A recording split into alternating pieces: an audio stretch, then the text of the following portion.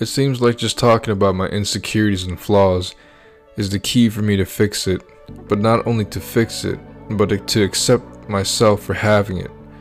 That may be very difficult for a lot of people, but you have to understand your own personality, and your own story is different from everybody else.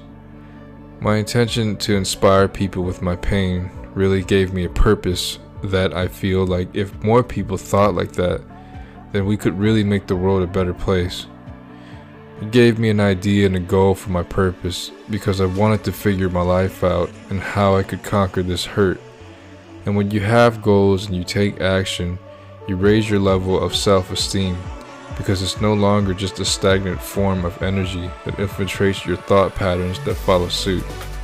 For a long time, I've been talking about accepting your flaws and imperfections because you can trip on your own shoelaces and the pretty girl from a distance is giggling at you because she thinks you're adorable.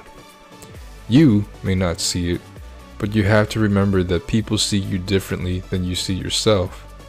It's not her opinion in those moments that define you. It's you defining how stupid you look when you fall, when you fail in life.